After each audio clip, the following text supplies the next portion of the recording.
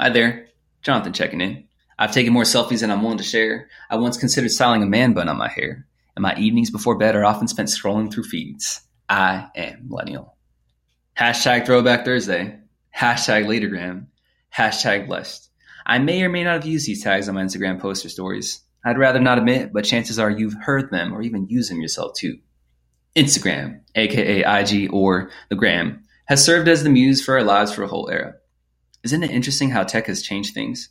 We once were playing Snake on our indestructible Nokia flip phones, and then somehow we've graduated to the gram on our smartphones.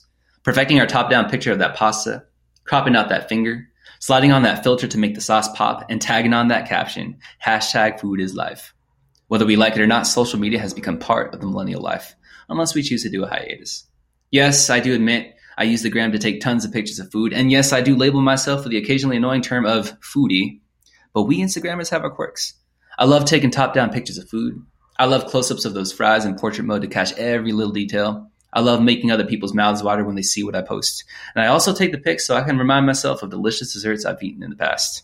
Yes, I'm the wannabe food blogger, and I have no shame. So next time we hang out, just be aware, before we dig into our grub's going on the gram first.